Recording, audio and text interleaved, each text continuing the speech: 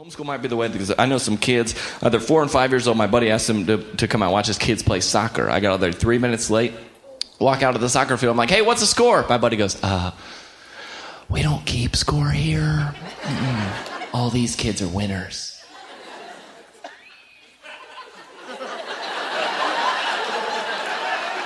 You do that here in St. Louis? I was like, all these kids are winners. That kid's got his jersey on inside out and he's chasing a butterfly. That kid's not a winner.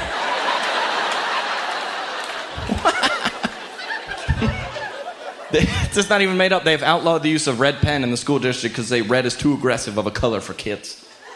For real, they're going to see the color red and be reminded of their failures. When they get older, they're going to see red and be insecure. I don't even have a joke for them. I'm just reporting the news. What? Like, here was the grading system for all of us coming through school. A, B, C, D, F. Like, we skipped a letter to make sure kids knew they were failures.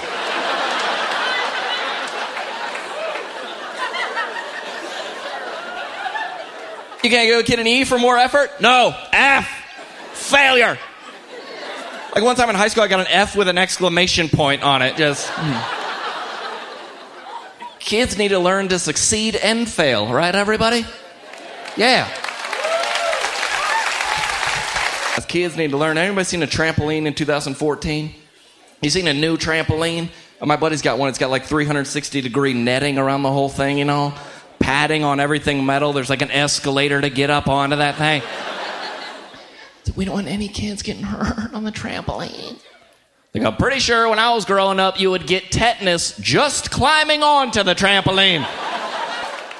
I'm just saying, there's no trampolines, there's no bike ramps, there's no diving boards, and you wonder why you got grown men walking around in skinny jeans.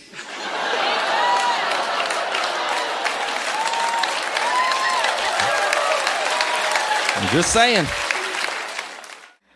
Oh, me, John Chris. Some of you, that's one of his older videos, but he looks pretty young in that video, but... You know, that's funny. I understand that some of what John Chris was saying in that video is a little bit overboard. Sometimes older people act like everything was all better in the good old days. But there are some things in the good old days that needed to change. It's probably not a good idea for little kids to sit in their dad's lap from New York to Florida without a seatbelt. Amen? So there are some health and safety things that probably kind of needed to happen. But I think what he's pointing out there in a comical way is that there are some ways that we might have taken those things overboard. And that if we're not careful, today we could be in danger of making things too soft or way too easy on our kids. But as parents, as adults, as trainers of these kids, listen to me, it is not our role to make things easy for our kids. It is our role to prepare them for the life that God has for them to live in this world.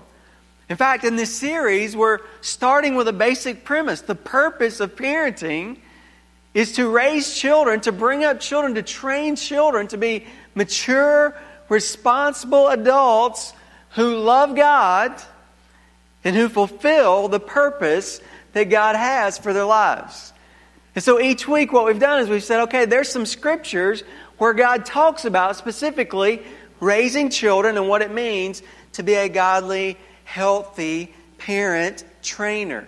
And we're looking at those scriptures, we're drawing out some principles, and then what we're doing after that is we're taking some specific application out of those principles so that we can understand, how do I actually train and raise these kids to love God?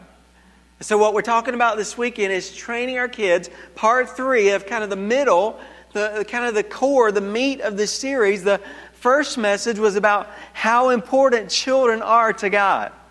Do you remember that message? Children in God's Word seem to have a very special place in God's heart. They seem to have a special relationship with God. Something going on between them and God that we need to affirm, we need to recognize, and actually in many ways as adults, as older young people, we need to learn from them. Amen? We need to learn from their childlike faith. The last message next weekend is going to focus on, okay, how do we as a family, as a church family, what is our role in that process? But really the middle three messages are about parenting. How do parents train our kids? And today is really the third part of that. And we're going to do as we've done every week in that by starting with some key verses. Turn your Bible to Luke chapter 2, verse 40 and verse 52. Luke chapter 2, verse 40. You can read up on the screen if you don't have a copy of God's Word. The Bible says the child, Jesus, continued to grow and become strong, increasing in wisdom, and the grace of God was upon him. This is when he was 8 days old. He was presented in the temple. And so from the time that he was a few days old until he was 12, that's what Jesus was doing. And then at age 12 in verse 52, and this is going to kind of be our focus for this weekend, and Jesus kept increasing in wisdom and stature and in favor with God and with man. Now, I want to say a couple of things before we dig into some of the principles there out of Jesus growing up, how he was growing up, as a model for us about how we as children or how we as parents are to raise our children. I want to say a couple of things about Jesus. We don't have a lot of detailed information about Jesus' childhood. There are, you may hear through the years, you'll hear maybe on Discovery Channel or, some kind of random program about, there's some fanciful, not credible, not even close to biblically reliable stories that are more like kind of like mythology kind of stories, just fanciful, made up stories that are supposedly about his childhood, but are clearly not reliable. What we do have in God's Word, we have his birth. We have him at 8 days of age. We have him at age 12. And then most of what we have about Jesus is from the time that he was 30 until the time that he died about 3 years later. So we don't have a lot of information, specifics about Jesus' childhood. We also need to acknowledge that Jesus, here's a spot for an amen. You ready? Jesus is unique. Amen? He's different. Some have called it the paradox of the incarnation. Now, the incarnation, that's just a big theological word that means that God came in the flesh. Amen? Jesus was and is fully God and fully man. And his childhood shows indications of both. Jesus, as God, was born of a virgin. But he was really born. I remember one of my professors in seminary saying, can you imagine God coming through the birth canal? Isn't that incredible? God was born. He really was born as a human being, just like us. He was about his heavenly Father's business, but he was submissive, like us, to his earthly parents. He never sinned, unlike us. There's another amen. But he grew up as a normal little boy. So we could say, far and away, yes, infinity, Jesus is not like us. He is God. But in other ways, it was fully God's intention that the life of Christ, in many ways, be just like us. So what we can learn about God's will for children and parenting from these verses is, first of all, God wants children to grow up in a healthy pattern of development. Write that down. Jesus grew in every way as he was growing up. He was a baby. He was a boy. He was a young man. And then he became a man. And it is God's will for children to grow in that way too. To grow, first of all, mentally. The Bible says he grew in wisdom. God wants children to grow in their mind, in their learning, in their observing, in their applying what they're learning to their lives. More and more, as we're growing up, we're learning how to live. Amen? And it's tough for us adults to say amen because we're still learning how to live. Unfortunately, not everybody's done this parenting thing well. That's being nice. None of us have really done it right. Amen? We're learning, we're growing. So all of us, but this is God's intention, that we were to be raised and trained how to learn God's truth, apply it to our lives, and live the way God intended for us to live. He grew in wisdom. He wants us to grow physically. Jesus grew in stature. This is talking about growing in physical development. Now, it's not to say there's no sickness. It's not to say there's no health challenges. That is, unfortunately, part of our experiences on this earth. And for some of us, God's plan for us, and we have to trust Him for that.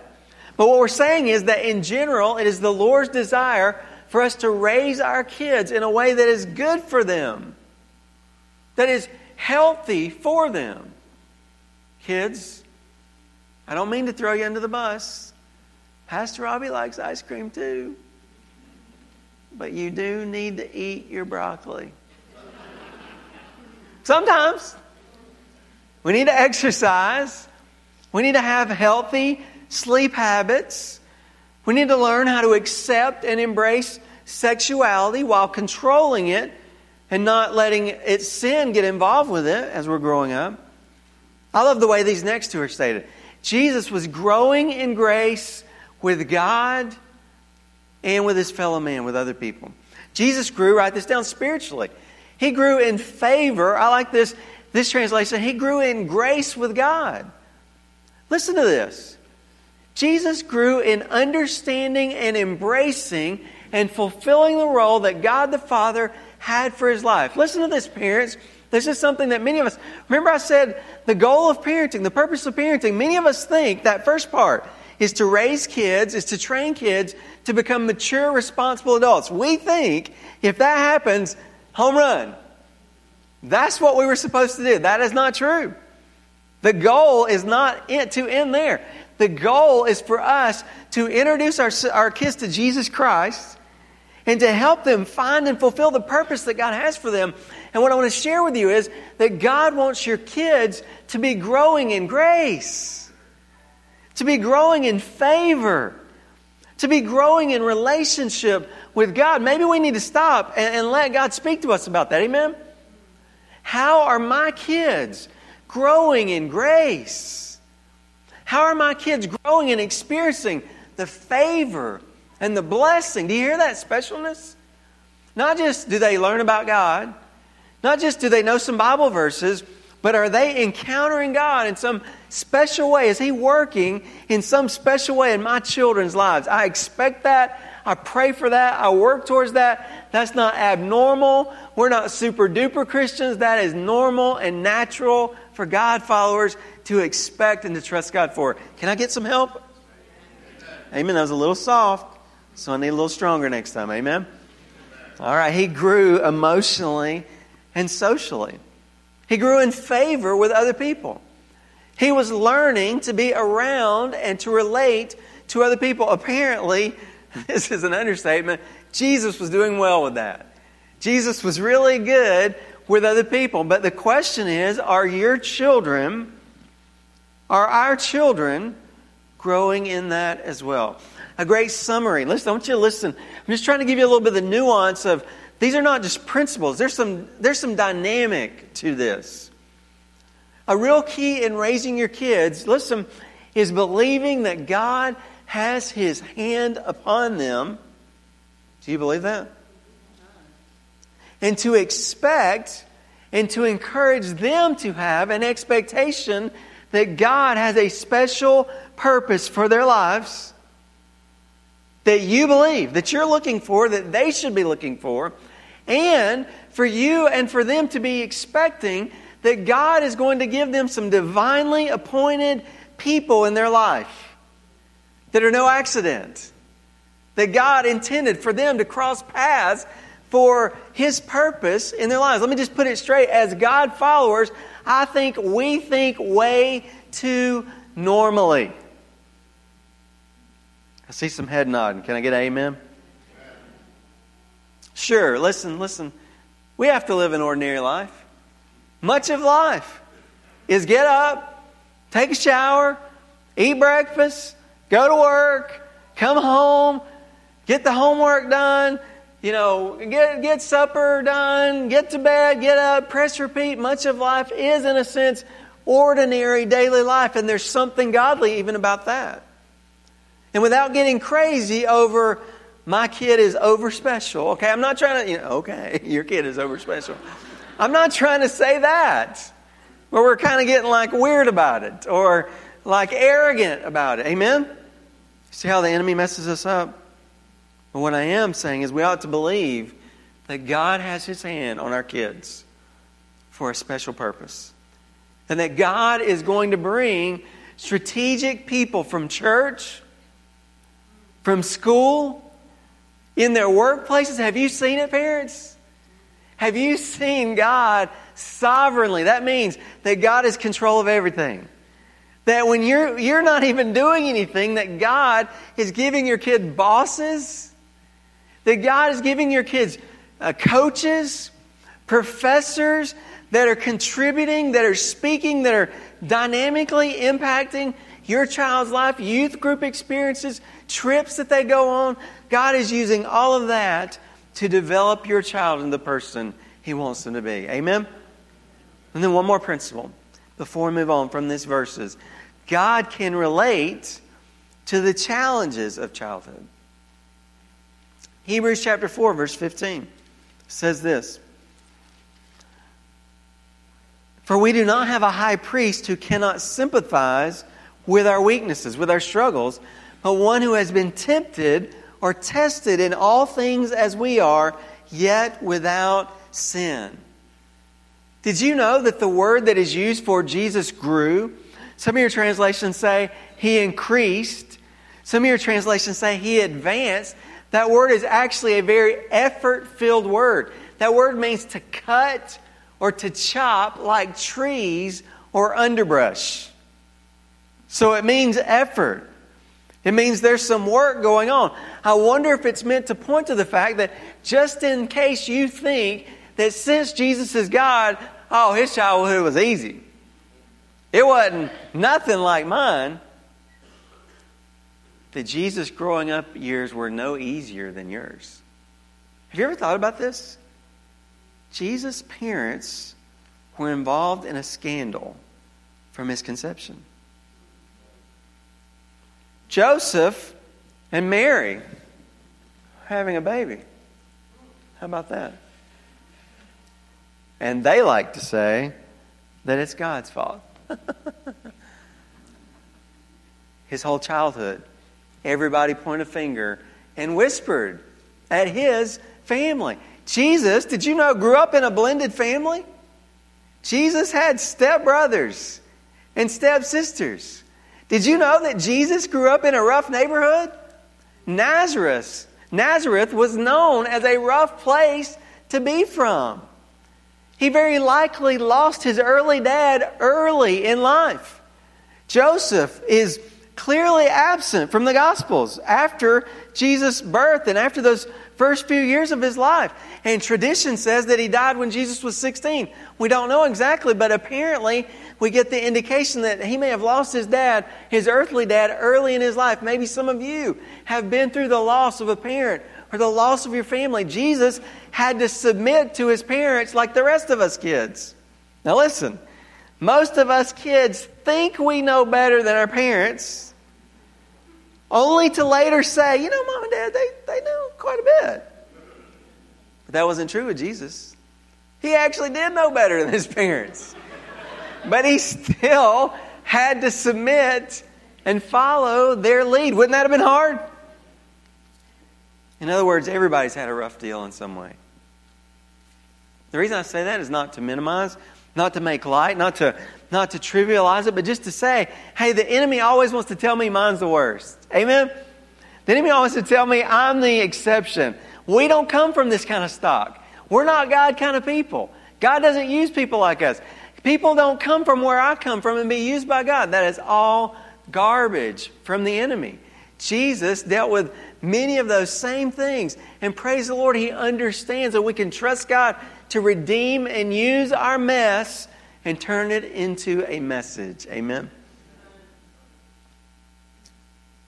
And it motivates me to work so that future kids don't have to face at least as few as they have to. Amen? Of those struggles that we face. So now with some of those understandings coming out of those scriptures, some of those principles, let's look at some specific applications that come from these scriptures. What do we teach our kids about following the Lord, about honoring the Lord, about loving the Lord in their life? We teach them, first of all, about facing reality. The Bible says that kids need to grow in wisdom. Kids need to grow in understanding what is true, what is real. Not kidding ourselves. This is the situation, and this is how to deal with it. We need to teach our kids about reality and about how to deal with that reality as they're growing up. As we read God's Word, we get the clear understanding. You've heard me talk about this before. There's a clear emphasis in God's Word about grace and love and mercy and kindness and truth. Okay? Mercy and truth. Kindness and truth. Love and truth. Grace and truth. John 1 says Jesus was full of grace. And He was full of truth. He wasn't 50-50. He was 100% grace. He was 100% truth. And so that emphasis is on relationship, but also reality. And all of us tend to go one way or another, don't we? Some are really on the relational side, and sometimes we can ignore reality. Some are really on the reality side, and we can really kind of be hard on the relationship, right?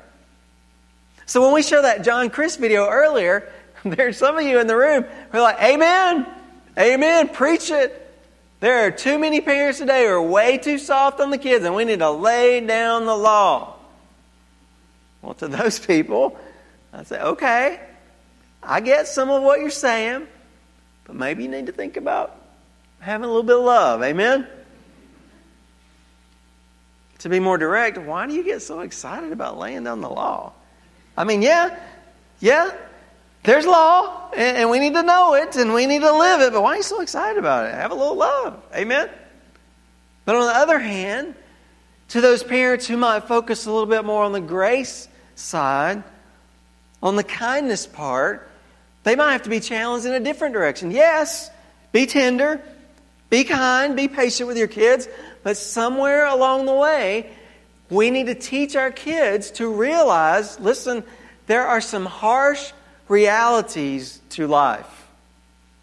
And there are some things that no matter how much I love them, I cannot always protect them from for the rest of their life. In fact, I need to lovingly, but honestly, and even sometimes with love, but firmly prepare them for that. Listen to the reality that the Bible teaches. Romans chapter 5, verse 12. The Bible says in Romans 5:12, therefore, just as through one man sin entered into the world, and death through sin, and so death spread to all men, because all have sinned. The Bible says that those verses give us an understanding that because we as human beings decided from the beginning not to trust God, not to follow His will, sin entered in, and death has entered into our existence. There is a reality that wrong happens, that sin happens. And as a result of that, death and hurt and destruction happens. It even happens in our hearts. Now listen, even the most godly, well-intentioned, God-following person is going to face that reality. The reality of the Bible talks about the reality of the world, the flesh, and the devil. This world, not people, not the people of the world. Our battle is not with people. There is a world system. There is a sinful world that we live in. Thank God He's going to change that one day. Amen? He's going to give us a new heavens and a new earth. Praise the Lord. I want a new place. Amen? This place is a mess. And then there's the flesh, my sin nature. As human beings, if God doesn't work in us in a powerful way, we are prone. We have a proclivity towards doing the wrong thing. Don't we hate it? Don't we fight that? Why do I always choose wrong? We need God's help. And then we have an enemy, the devil. Those are very real realities. Unfortunately, we have to teach our kids that this world is dangerous. And if you are not paying attention, you will get hurt. We have to teach our kids to face reality. So how do we do that? We give them discipline and correction. Now listen, many times people focus on punishment for wrongdoing. But it seems to me as you look at God, as you look at His heart, God's heart is not so much on punishing as it is on getting us to the right place. Do you hear me? Discipline is for not punishing us for being in the wrong place as much as it is. Now, one day God is going to judge sin. One day there is going to be ultimately punishment and judgment for sin. But God's purpose, primarily His heart, is, listen, I like the word discipline and correction. Discipline, if you look at that word, it has a root of disciple in it, doesn't it? Correction has a root of correct in it, doesn't it? Our focus is not on the negative. You did wrong, and so the law's coming down, and here are the consequences. No, the point is, God has so much good for you. He wants to work in your life, but you've wandered from that. We want to help you get back. We want to help you to realize that and help bring you back to a right place. It's a positive emphasis, even though at the moment it might be negative. The Bible talks about that, doesn't it? God's discipline is because He loves us and He wants to bring us to a right relationship. But we do need to discipline. We teach about consequences. We do need to teach our kids about facing the reality of the choices that we make. If you do this, this is what's going to happen. And by the way, you're teaching that in a safe environment. One day they won't be in the confines of that safe environment. By the way, you're not doing anybody any favors to tell your child 100 times, I really mean it, you better stop. I really mean it, you better stop. You're teaching them that the consequences never come. And that is not true. That is not real. If they do it once on their job, there may not be I really mean it. They told you in the orientation not to do it. And if you do it, that could be the one and only, and you're out of a job. And they're going to face that harsh reality without the safe confines of your home. Some people ask, is spanking appropriate? Under normal circumstances, there does seem to be a place for it after, James Dobson says, a Focus on the Family, he says after about 18 months or 2 years, because before that, the kids don't really understand what's going on in that kind of a way. It should not be for accidents. If they spill their milk, they shouldn't get a spanking. It should not be in anger. It should not be until other correction has been given. And if it's utilized in the right way, there should really not be much need for it, especially as the child grows. You should model appropriate responses to challenges in life.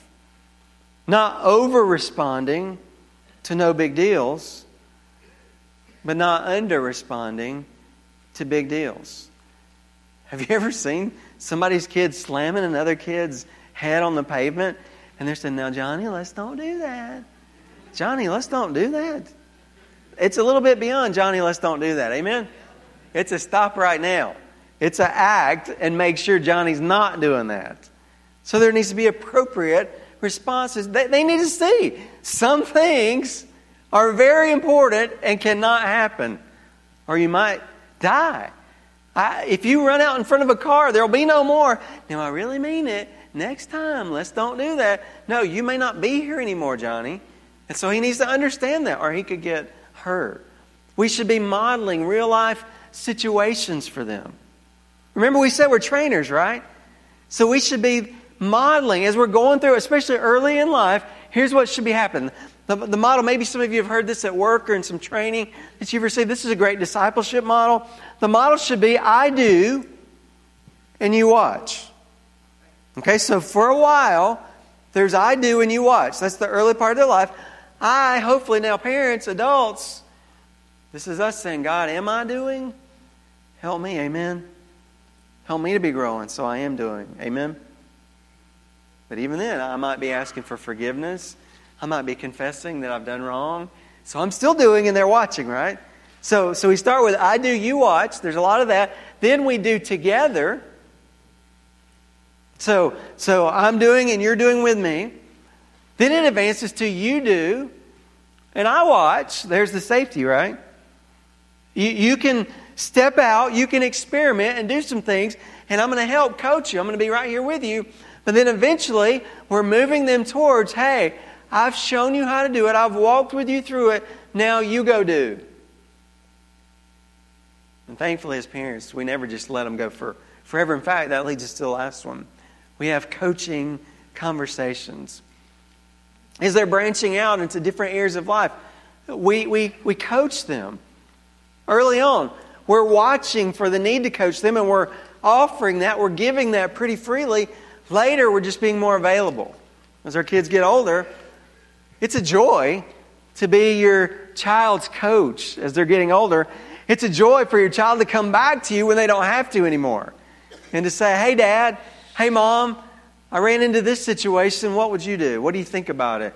Would you pray for me about it?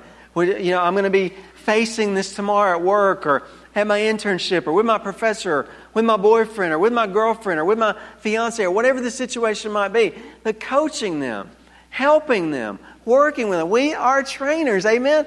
And we fight that so much and we don't realize it. That's a joy. I get to be my kids' life coaches. That is awesome, amen? Some of you don't sound like it's awesome.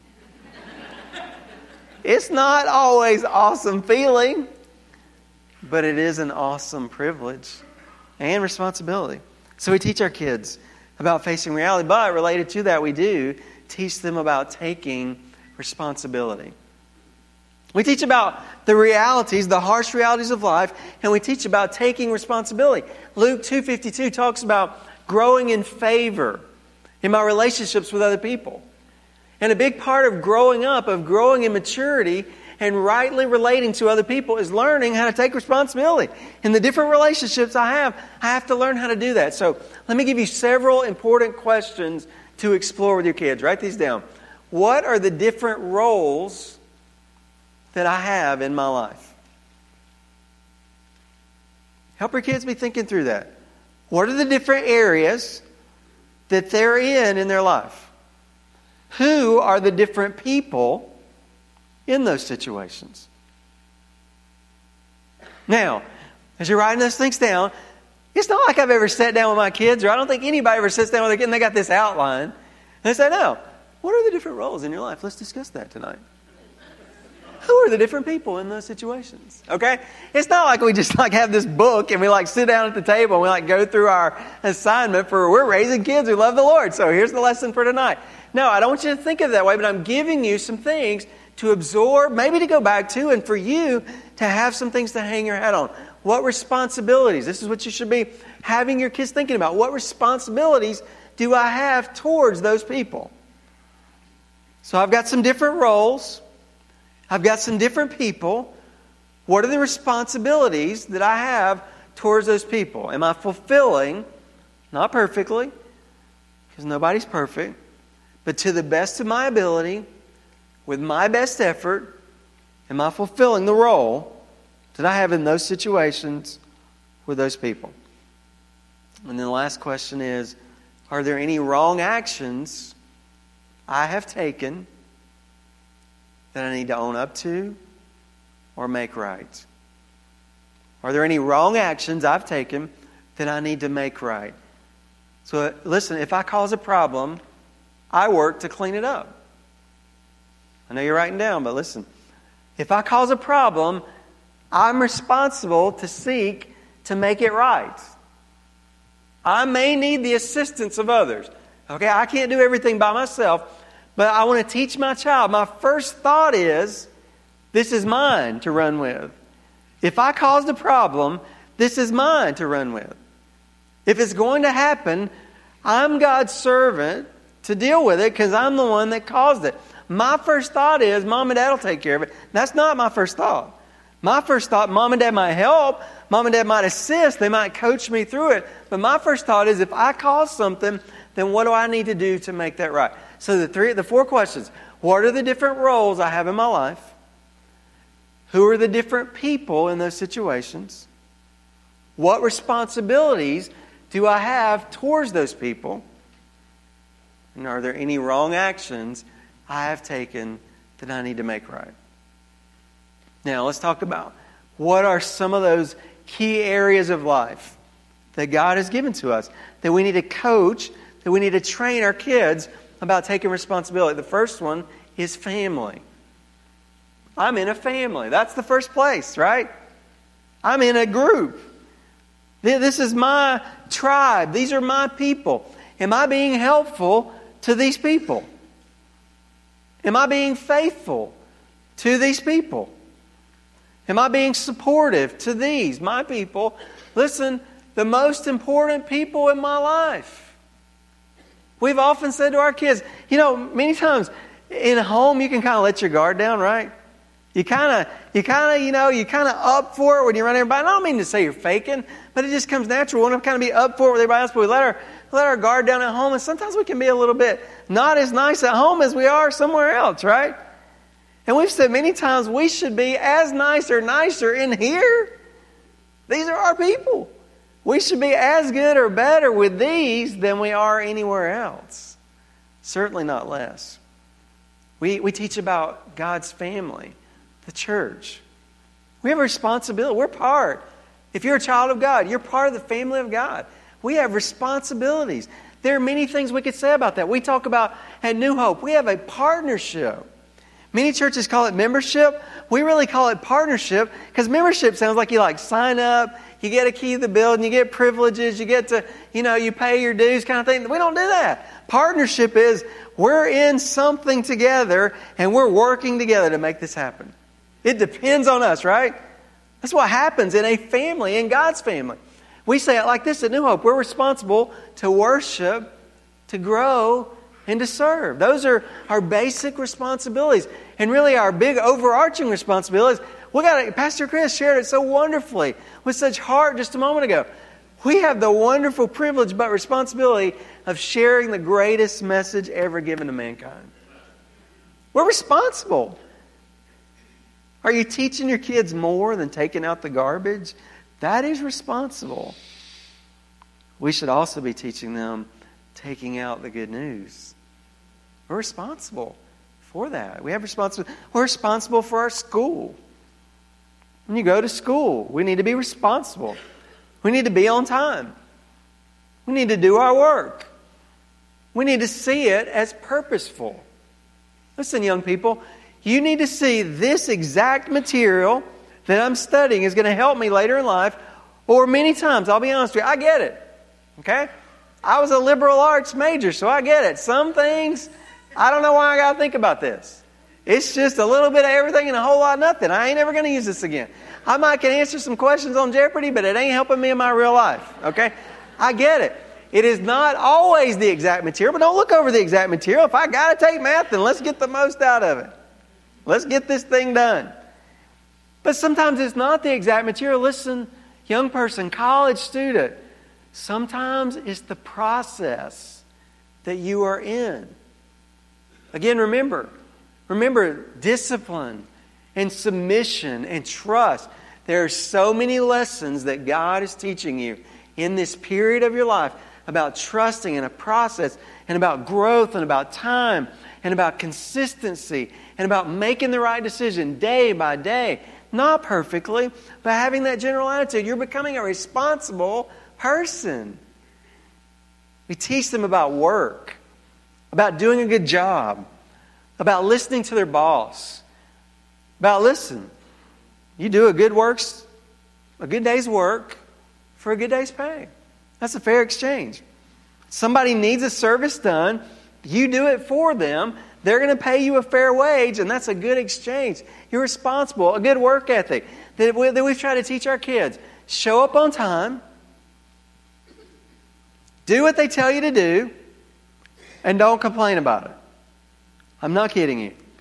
If you're not very impressive, if you're not very talented, I promise, young person, I love to see young people get this.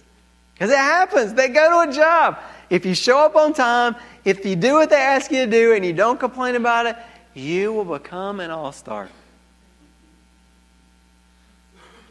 Partly because you're dependable.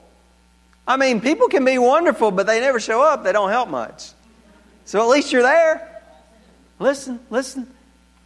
But if you do what I just said, you will be better than 90% of the people immediately. And then because you come every day, you're going to actually get good. You'll get better than the people who might have been very talented, but they don't know how to do it because they're never there. I promise you, it is so awesome to see a young person get that. Bosses are looking for people that they can just depend on. We teach about money. What bills do I have? Do I pay them on time? We teach about the dangers of debt. How if you buy something, how you make good on that. You finish paying for it. We teach about how to use money. We tithe. We give the Lord the first. Shannon and I, from the beginning of our marriage, we don't even think about it. We don't add that up. We don't think about, what we could do with that money. We automatically, from the beginning, starting from the very first check we ever got, 10% goes to the Lord. That's just automatic. It's the first fruits. God gave to us. We wouldn't have any of it if He hadn't given it to us. So we give Him the first, and then He gives us way more than we could have ever imagined. I cannot tell you the stories about how God has provided. You would not even believe it. God is faithful. Amen. We teach them about tithing. We teach them about taxes. Oh, that's a great lesson. Are you serious? Are you serious? I made $100. I only get $80. That's highway robbery. Amen, sister. Amen. Amen. You want to run for Congress? I'll vote for you. I love to see that light bulb go on. Taxes? Yeah, you enjoy the roads, right? You enjoy the stoplights that people stop at. You enjoy the parks and all that. I'm not going to speak up for it. But we teach them about saving. We teach them about saving. We teach them about spending. We teach them about giving generously beyond our tithe. We don't have to stop with the tithe. We can give free will offerings above that as God blesses and as God leads our heart to be generous with other people. We need to teach our kids that proactively. We teach about our community and our world. We have a responsibility to volunteer. Maybe to run for office or to join the military or to advocate for others who don't have as much as us. Christians are contributors to making this world a better place for other people. So overall, this message of taking responsibility means that I'm supposed to do my part in these different areas. I go to school, I have a job, I have a church family, I have a family, I live in a community, I live in a world. The problem with responsibility, though, is that more and more the world tells us we don't have to take it. Everyone now has a good excuse. And by the way, as sinners, we didn't want to anyway. So we have a world now telling us, you don't have to take responsibility. And as sinners, I think I don't want to take responsibility. So at first, your kids will mostly have to trust you, which is a struggle, amen? You guys just have to trust me, this is the right thing to do. But you still should work to explain why. Many parents bow up, listen, I know, if kid, why? Eventually, listen, I'll be glad to sit down and have a discussion later, but right now I just need you to do this. I need you to just trust me. So I understand when sometimes why can get out of control, but sometimes parents a little bit, what am I trying to say? You're showing a weakness by being afraid to answer questions. When they ask why, it may be a challenging why, but why don't you treat it more as a teaching why? I'm a trainer. I'm telling them to do something. They're just wondering, what's the purpose behind what I'm doing? That's not a bad question to ask. They shouldn't just say, whatever somebody tells me to do, I'm going to do it mindlessly. They should be learning to think through things and to have some critical thinking without challenging you. So we should not be insecure and lazy. We should try to explain why to the best of our ability. But initially they have to trust us, but later they will thank you. When they have a better job, when they have a better life, when they have good relationships, when they have a freer conscience, they will thank you. Thanks, Mom and Dad. It really was kind of irritating when you made me do all that stuff, but now I see why. It's good to teach our kids responsibility. Amen? Well, listen, the last thing I want to tell you about is we need to teach them about making your contribution. Now, I've said a couple times during this series that many times as parents, we kind of see ourselves as constantly putting out fires and keeping the peace. And hey, sometimes there's nothing wrong with that. Sometimes we have to focus on survival. Amen? We just got to get through this day. But even though that's true, we just got to get through the day sometimes. Somewhere along the way, in the long run, we have to see it as more than that. We have to see ourselves as trainers, not just how to deal with life, but how to positively make a contribution to it. So how do we do that? How do we teach our kids to think about, you are here for a reason. By the way, when they're young, just tell them that. Honey, I'm praying for you. God is working in your life. I love you. I'm proud of you. That's something I want to tell my kids many times when I'm putting them to bed. I pray for them. I say, buddy, I'm just so proud of you. I'm so glad God gave you to be my... Say those kind of encouraging things to them, but then add to that later. God has a purpose for you. Man, you're gifted at that. You're good at that. What kind of things are those? Well, it involves exploring school subjects. What are the things they like? What are the things they enjoy studying? And even sometimes, what are the things they don't seem to enjoy? Now, if they absolutely hate it, okay. But sometimes they don't think they would enjoy something, but maybe you should encourage them to step outside their comfort zone and try something they don't think they would like. And maybe God will surprise them. Also, as I've said in a previous message, listen to me very carefully. Parents, don't lock them in. If your child is focused on English in middle school and hates math, okay. But I hear parents say, oh, Susie, she doesn't do math. She hates math. Well, I realize Susie might have decided, for now and forever, I will never like math. But on the other hand, she might totally forget that in middle school I hated math. And by the time she gets to high school, she might love it because she got a good teacher who really kind of got her excited about it. And then she got to college and she became a math major. I think as parents, we got to realize they're developing. We've kind of, many times we're a little bit more settled in our thinking. We're a little more final in our thinking. Let's don't be so final with our kids. There might be something they think they hate, and you go and say, oh yeah, they hate that. And then all of a sudden you say, they like that. So let's don't lock them in. We encourage extracurricular activities, sports, band, music lessons, dance, drama. Now, this is not saying that your kids have to do all those things. It's not saying your kids have to do any of those things. That's a little bit of the American lie.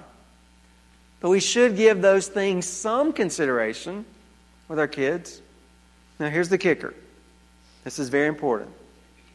Yes, your kids be involved in dance and band and drama, as long as that thing itself does not draw them away from God.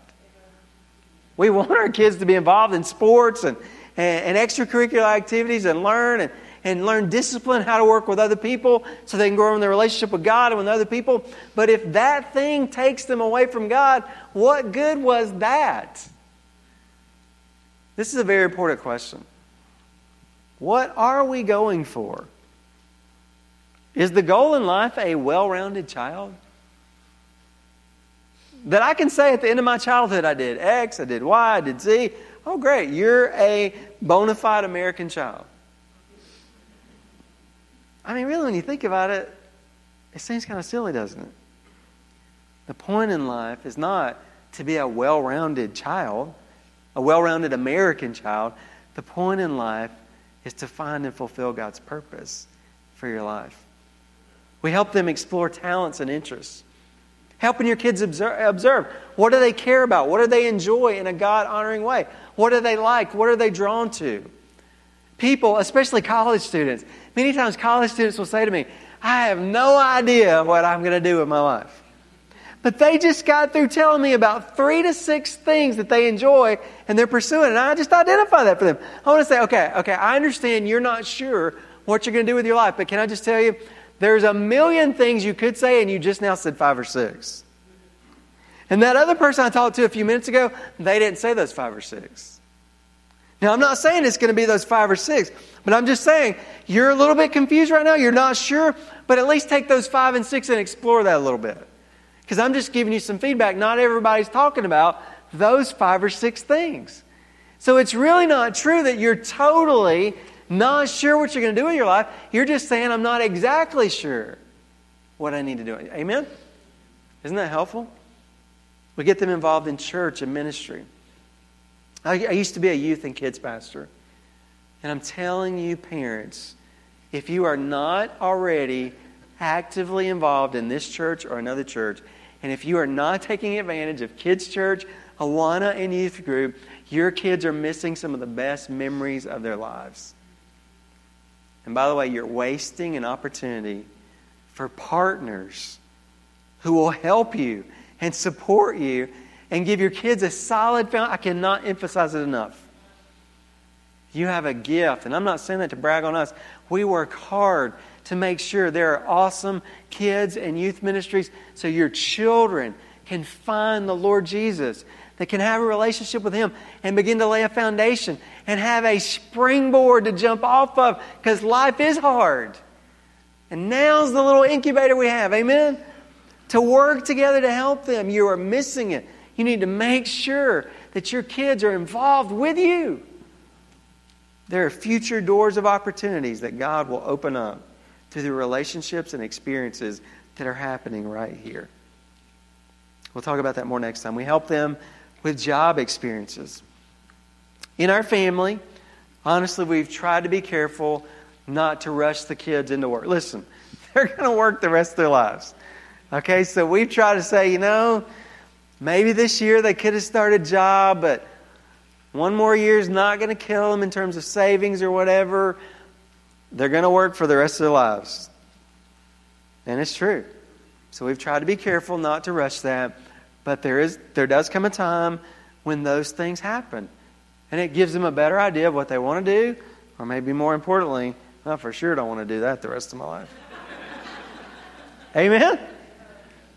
And honestly, it actually begins to reinforce some of these things. Remember I said you're coaching them in a controlled environment somewhat. So when they come back from job experiences and they have struggled with boss or fellow employees, you're helping them work through that before they're completely out on their own dealing with those kind of situations every day of their life. And all those things put together begins to help your child say, this is how God is working in my life. And this is what I believe He wants me to do in this world for Him. Isn't that awesome? As I study God's Word and as I work with people and as I've been a parent for many years, here's what seems to me to be a good summary. A strong discipline, for those who struggle with that part, with a big heart, for those who struggle with that part, is really what God's design is for parents. A strong discipline with a good heart, with a big heart, makes a good parent. Amen? Now, we've already said there's no guarantees. Your kids ultimately will have to make their own choices. But the Bible seems to indicate if I fulfill that role, I will give my kids a huge advantage and foundation if they make the right choice. And I've given them lots of opportunities to make that right choice, that God can use their life in a great way. I want to ask us to bow our heads for just a moment together.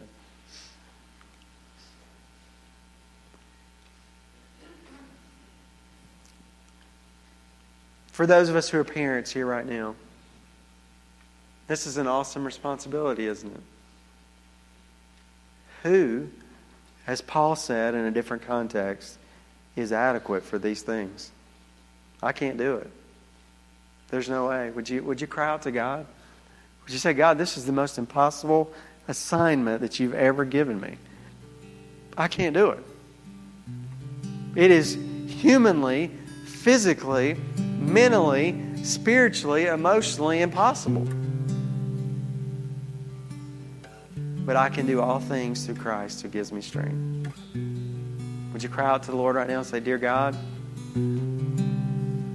I don't feel adequate, but apparently I'm the right person because you gave these kids to me. So show me the way, Lord. Show me how to encourage my little buddy.